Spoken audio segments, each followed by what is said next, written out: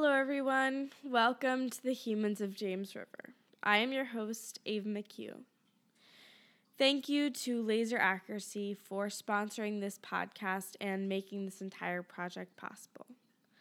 This podcast is available on Apple Podcasts, Stitcher, and directly through the website, www.humansofjamesriver.com.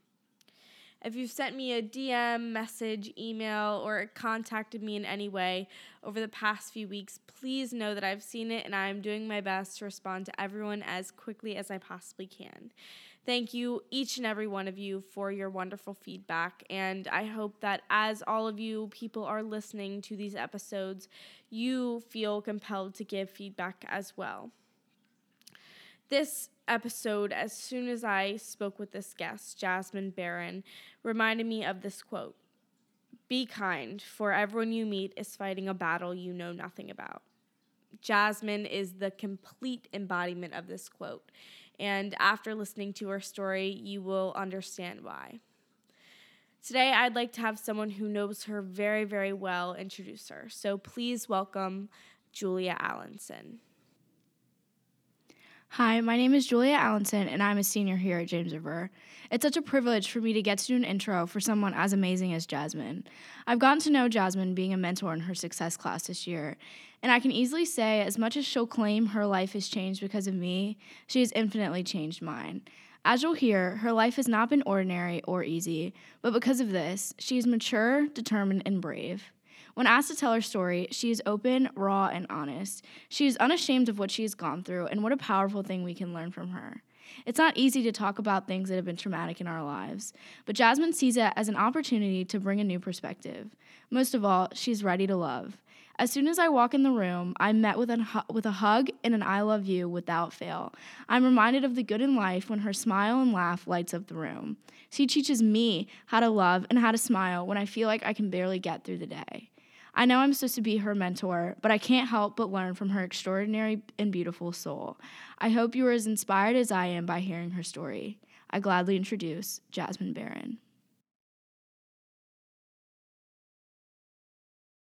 Okay, when I was 4, I was taken away from my mom, and I went to go live with my grandma. And I didn't understand why I was taken away from her because of how much I wanted to be with her. But I was the last one to go after my siblings. But when I went to live with my grandma, I was really confused, and I knew that I really was missing my mom because I didn't have her, and I had her a lot before that. And so when when I was living with my grandma, as I got older, I started to question it and want to see my mom a lot because she was somebody that understood me, and we were really, really close. And so she started at first my grandma was really she said no about everything. She would be no, she doesn't want me around my mom because she doesn't want me going to the same paths as her. But I really, really wanted to see her, and eventually, as I got older and matured, she let me, and I started to be with my mom a lot more. A couple times I almost went back with her, but it would always mess up in her drinking alcohol or doing drugs again. So I would be with my grandma, but all of my siblings would kind of cut her off and, call her Jennifer, not my mom. They wouldn't show her any type of emotion for her being their mom. And I was confused, why do I not want to do that? Why do I still want to call her mom?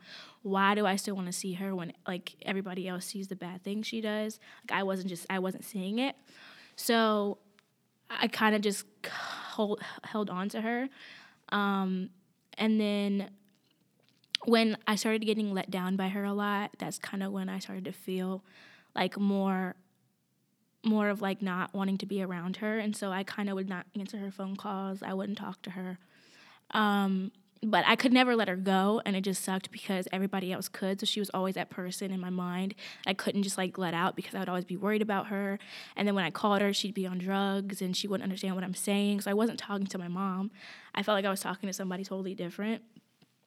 And so when I got into middle school, I had a good 6th grade. I was happy. I saw my mom here and there, but I wasn't worried about it that much. I was really, really healthy, and I was happy, and I had friends. And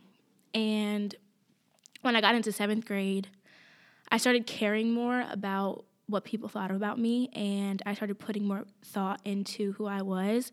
But it just developed like really negatively because I realized that I get nervous about a lot of things, and I just cared a lot, and I didn't care back then. Like, I didn't care. I was very confident, and I used to sing a lot, and then I stopped singing because I compared myself to other people, and I was wondering why I was like that.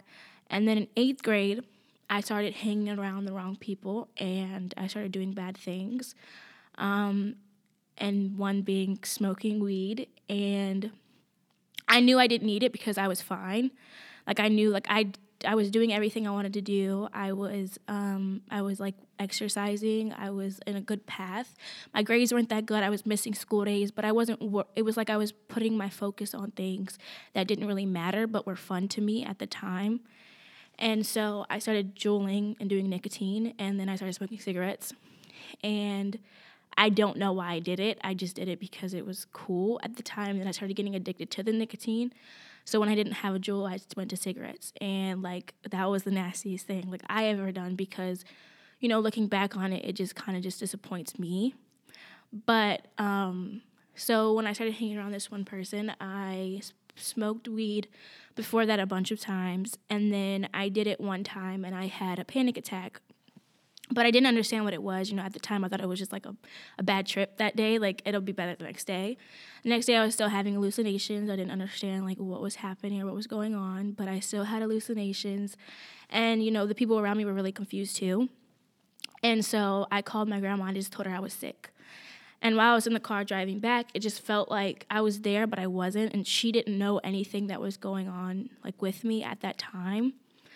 And neither did I. So I went to sleep, and I woke up the next day, and everything was fine. I forgot about what happened.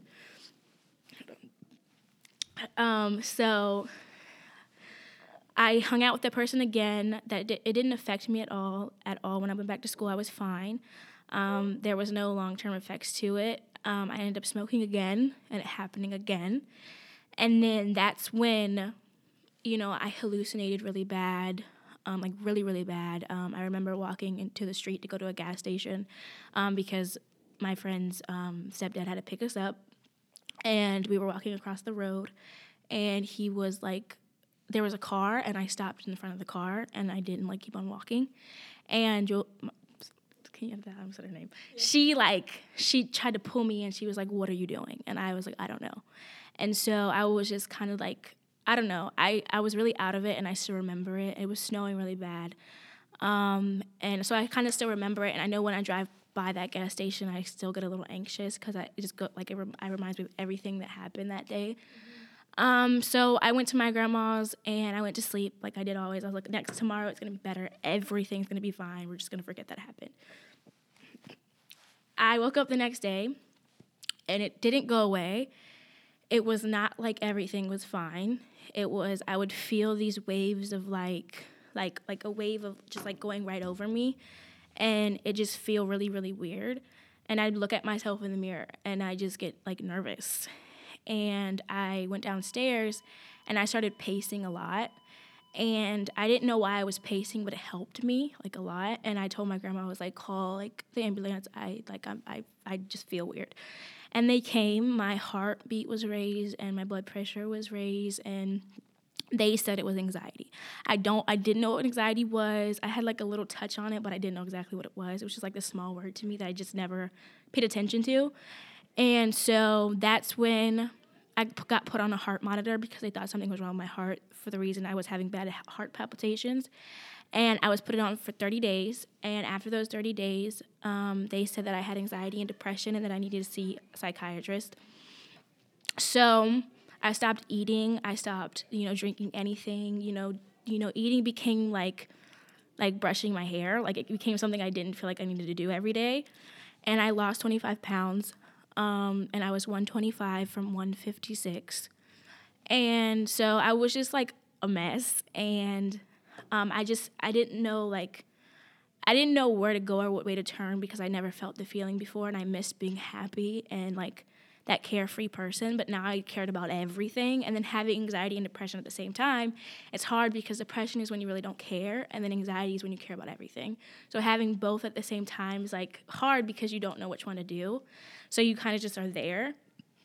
So I end up washing my hands like 26 times a day for stupid things. Like I'd touch something and be like, oh my God, what if this causes a panic attack? And I'd wash my hands. It to the point where I started getting like scales, like dried up scales on my hands for washing them too much. And so I didn't feel pretty. I didn't feel healthy. Like my collarbones, you could see them really bad out my neck. And then you could see like my shoulder bones a lot. And I didn't really notice it until my grandma started pointing it out a lot. And so I'd see it and I just like, I couldn't look at myself in the mirror for more than like 2 seconds because I'd be scared. And so after that, I saw my first psychiatrist, and she tried to give me Zoloft, but my grandma didn't want her to because some people take too much of it and don't wake up. So she was like really like, no, let's not do that.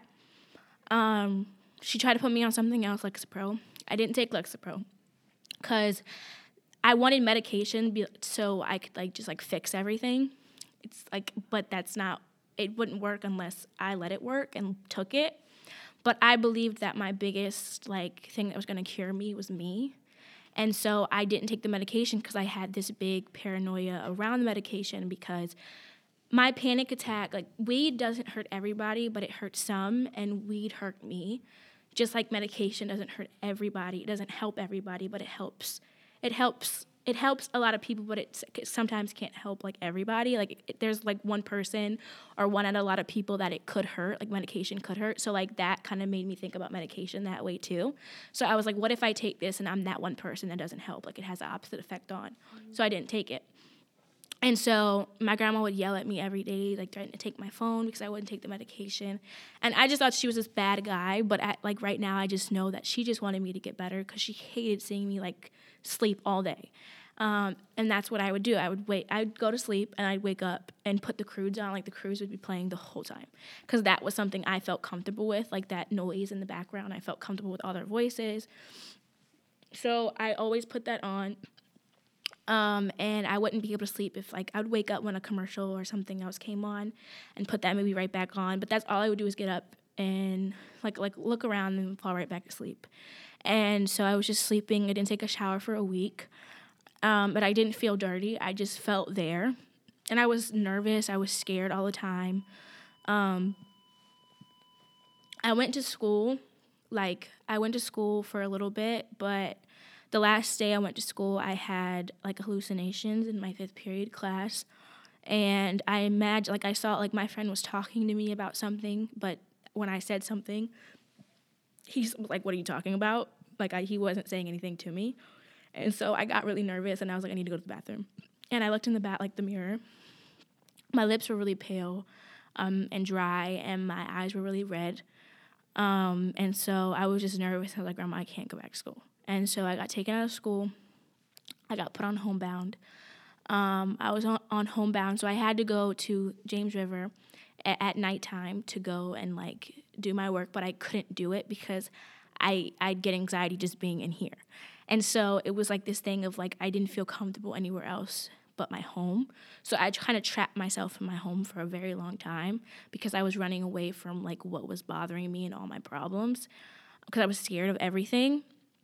And so that therapist, that psychiatrist that I saw, I didn't feel like she listened to my story enough, like what I went through, what I was going through at that time, to know that what to give me, like the type of medication to give me. So I was like, I don't want it. I don't want to see her anymore. So I saw my other psychiatrist. He said he diagnosed me with PTSD around panic attacks, and he gave me 2 medications. I didn't take those, and when he found that out, he was kind of just like, you're stubborn, you don't want to take those, so I can't help you anymore. After that, it kind of just was like, I'm not stubborn. Like, and it made me mad. It made me very angry to just like hear him tell me I'm stubborn because it was like, you don't know why I didn't want to take those medications because you never asked. But you're there to understand what that person's going through and then give them that medication because you know what they're going through and you know what to give them for that. But I was stubborn because I didn't take medication. And so I I was really angry, but, you know, I couldn't hide the fact that I took that into my mind, and I was like, what if I am just being stubborn, and what if the answer is in that bottle of pills? Like, what if that's what I have to do to, like, wash this all away? But I just wouldn't touch a pill and take it. So I got an in-home, and her name was Julia, and she helped me so much. Like, I am able to be in school today because of her. She took me, and the first time I went out after those, like, that whole summer was with her. She took me out, and we kind of just went out to the world, and like I came this person that analyzed everything before I like when I went into the store, I analyzed everything before I walked, because I just wanted to know where I was. I wanted to know that there was no weed anywhere, like there was no bad people around, and like I just did that with everywhere I went. And I started going out more. I started to like write my feelings on paper a lot more too. I talked to her a lot, and like before that I was not open to any type of psychiatrist, therapist, or counselor, because I was like what you can tell me, I can tell myself. Like, I don't need you to tell me what I'm going through, because you don't know. But when I started seeing her, it was like, you understand. And she kind of reminded me over and over again, like, there's like so many other people in this world that go through the same thing. And eventually she dismissed me. Like, I met my contract, everything. I was good. She said, I'm ready to go to school. And so I passed middle school, 8th grade, with all D's in every class, but it was something, and I was excited to go to high school. So I came into high school, and it was kind of nerve-wracking, but I was ready for it. And I was ready to challenge myself to get back to my old routine and what I was doing. So that's exactly what I did. I started getting really good grades. And I was like, whoa, like, what the world? Like, because that wasn't me ever. So, like, I started getting really good grades. It was just, like, this big, like, turnaround. And I just, like, I thank God a lot for it, because I could have never, ever, ever, ever done that with the people, like, around me, without the people around me. And so in September, like, when I started school, September 20th, when I was asleep, and I woke up around like 3 or 2, and I was the only one that was up, but I just woke up, and I heard my grandma on the phone, and she was like, you're lying. Like, I don't want to talk to you. Let me talk to somebody else. Like, let me talk to an officer. And like, at that moment, I knew, for some reason, like, I just knew that my mom was gone for some reason. So I went in there, and I was like, what happened? And she was just like, I don't want to tell you, go back to sleep. We can talk about it in the morning. I was like, no, I already know. I just want to hear you. Like, I want to hear you, like, justify it. I want to hear you, like, confirm it. And she was like, your mom is gone. She held out her arms. I didn't hug her back. I just was like, it's whatever, Natty. I don't want to talk about it. I just want to go back to sleep. So that's what I did. I went back to sleep, and I woke up that morning, and I didn't cry at first because I was just in shock. But at the same time, I was like, I know it was going to happen. And before that, I was watching a lot of Netflix series about, heroin and fentanyl and how people are overdosing. And I thought to myself, what if I was one of those people who lost a parent because of it? And then I was, and it was like, I knew it. And I was angry at her. I was so mad, because it was like, why would you throw everything away for one thing? Like, why would you give your life to a drug and just like take it, and then like not care, not think about me, not think about our feelings? And I was just angry at her. And then I was crying the next day a lot that morning, and people were like, don't go to school, you don't need to be in school. I said, me going to school is the only thing that's going to hold me together right now, so I need to go to school. I went to school, and I talked to my friend, and I told her what happened, and me and her were like mad at each other at the time, so I just needed to tell her, because like she had known my mom too, and I just needed to like let it out, because I was holding it in, and I eventually let it out to her, and I just started crying and crying and crying. After that, I was just getting a lot of hugs and, sorries and stuff like that, but I didn't want it. Like, I didn't want the sympathy. I didn't want like anything from anybody. It was just like, okay. So I was fine. Then I was offered to go to a bunch of like camps where I could get better and talk about my loss. But I till this day don't want to do that because I just feel like that's not the way I want to mourn. That's not the way I want to be. That's not the way I don't want to talk to other people about it. And that's nothing like against anybody else. Like it just wouldn't help me. So I was like, no, I'm good. I don't want to go to a camp. So, you know, we didn't know for a very long time what happened. And like everybody was saying it was suicide or maybe it was homicide because of the person she was with. But I kind of knew it was heroin or something like that. And so we got the birth certificate. It took a lot for us to get her cremated because money, like it's so expensive to get her cremated. And I was mad for the longest time because I just don't like the idea of cremation I just didn't like it at all. I wanted her to have a funeral. I wanted her to be buried next to her dad, my papa, because that's kind of just what I wanted for a very long time. And I thought that's what she wanted too. But she wanted to be cremated, like my sister told me, because my sister's really close with her. She wanted to be cremated. So she was cremated. We have her ashes at my house. And it was kind of just like this feeling of like release when she was like cremated and in our house, because it was like, okay, Mom, now you can rest. And I still haven't found my like way to like accept the fact that she's gone yet. Like I don't know like what I don't know what to do to like accept it. Like I've wanted to do a memorial for her, but I haven't been able to do that yet because I keep on putting it off. So I guess I've just been like distracting myself a lot from what's happening, and I'm not really healed yet, but I know eventually it'll happen. And I just hate the way she went. Like I hate how she was unhappy, and I hate how like I didn't get to say anything to her. I didn't get to tell her goodbye, but our last conversation was really, really well. We had this thing where every single time we got off the phone, we would tell each other, like she would tell me angels, and I would say it back, and that would mean we were sending angels to each other to watch over like each other when we sleep. And that was kind of the last thing that I texted her. So I was happy with that, and I still haven't deleted her contact out my phone sometimes when I'm feeling down. Like I'll even text her number just to text it, even though I know she's not going to text back, and just tell her how I'm feeling and what I'm going through and how my day was. And it still sucks, you know, like I got student of the month and I couldn't go home and be like, hey Mom, like I got student of the month, you know, but she was with me for the longest time. When I was sick, she stuck by me that whole summer. And so that was amazing to me. Like that was something that I cherish now because it made me like really happy that she was there and I was able to have her, like my mom, by me. So I'm doing really good. I'm doing better. I still have anxiety and I still have feelings of like detachment still, but that's just because I haven't taken any medication. So I'm kind of just like fighting through it every single day. But I'm doing so much better and I'm getting good grades. And I met somebody in my success class named Julia, and she has kind of taught me a lot. Just being with her this year, she's taught me like how to love and how to open up to people. And like just seeing her in class every single day, like or every other day makes me the happiest person in the world because she's like seeing her and getting her tight hugs. Like if I'm having the worst day, like she literally like is the cure to my headaches and my sadness, and she makes me happy. And I just like being around her. Like I probably couldn't have done this right now if she wasn't sitting next to me. So yeah, that's kind of it. I think you're sorry, a little emotional.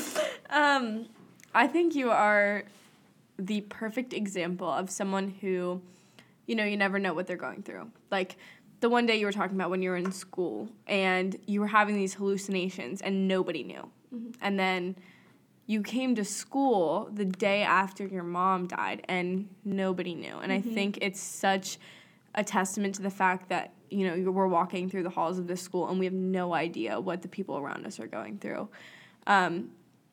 But in your life, you've been through so much. You haven't had the easiest time. You haven't been dealt the easiest cards. Mm-hmm. But when I talked to you and when I first met you, I could immediately tell that you are extremely smart. You are well-spoken. You are kind. You are a great person. Mm-hmm. And I'm so glad that you've, you know, gotten to the place that you are today. How would you say that these situations that you've been put through and these tests that you've been given have made you who you are today? I used to, like, before my counselor, like, left, she said, what do you want to look like in your future? Do you want to be anxiety free, or do you want to still have it? And I said, I want to still have it, only because if I was anxiety free and I didn't have what happened to me, I wouldn't be as aware, and I wouldn't be like have a lot of knowledge on mental illness, and I wouldn't be focused. Like, I wouldn't know as much as I know now. I wouldn't be getting good grades right now. I wouldn't be more kind to people. I wouldn't know how to open up to people. So that anxiety, it sucked, but it was a good thing also, because it grounded me, and it showed me that, weed and nicotine and being around the wrong people and partying and, drinking and all that kind of stuff, it's not everything in the world. And getting a grades and then getting that, that award for being student of the month, and then seeing your report card and going home and just, knowing that you have this plan set out for you is better than, like, the feeling of being high, or better than the feeling of, having that buzz off of nicotine. It's better than all of that. And it means more to me now that I have, like my education means so much more to me now than it did back then, because I was just so distracted, and I'm more focused on my grandma, and I spend way more time with her than I did before. And so, I mean, it kind of just, like, opened me up a lot. That's so awesome. Do you have any advice for anyone who may be going through something similar to you? That anxiety and depression doesn't define who you are. That just because you have anxiety doesn't mean it has to take over you, because, like I said, like, medication, it helps, but you have to take it every day for it to help. And that one day you don't take it, you can go right back down the path, and you could feel the same way, that you're your biggest enemy, and you're your biggest hero. Like, you can like, when you're feeling some type of way, or you're having anxiety, or you're feeling depressed, like, don't just shut your, like, self, like, off from everything. Like, just, like, open up and talk to people, and know that you're, like, not the only one going through it, that other people are too. And it's, like, it's not bad to talk to people. Like, it's not horrible to talk to somebody about it, and it does help. It's not, like, even if I talk to this person, they're not going to take away what you're going through. Like, open yourself up to talking to other people, and let somebody know that you're feeling this way, because if you don't, you could have those feelings and it could be too late. And, like, suicide isn't like this, like, it's not going to help anything, because all it's going to do is just cause way more problems. And I just feel like, you're worth a lot, and you mean a lot to somebody, and somebody loves you. So, and you're not the only one, even if you feel like it.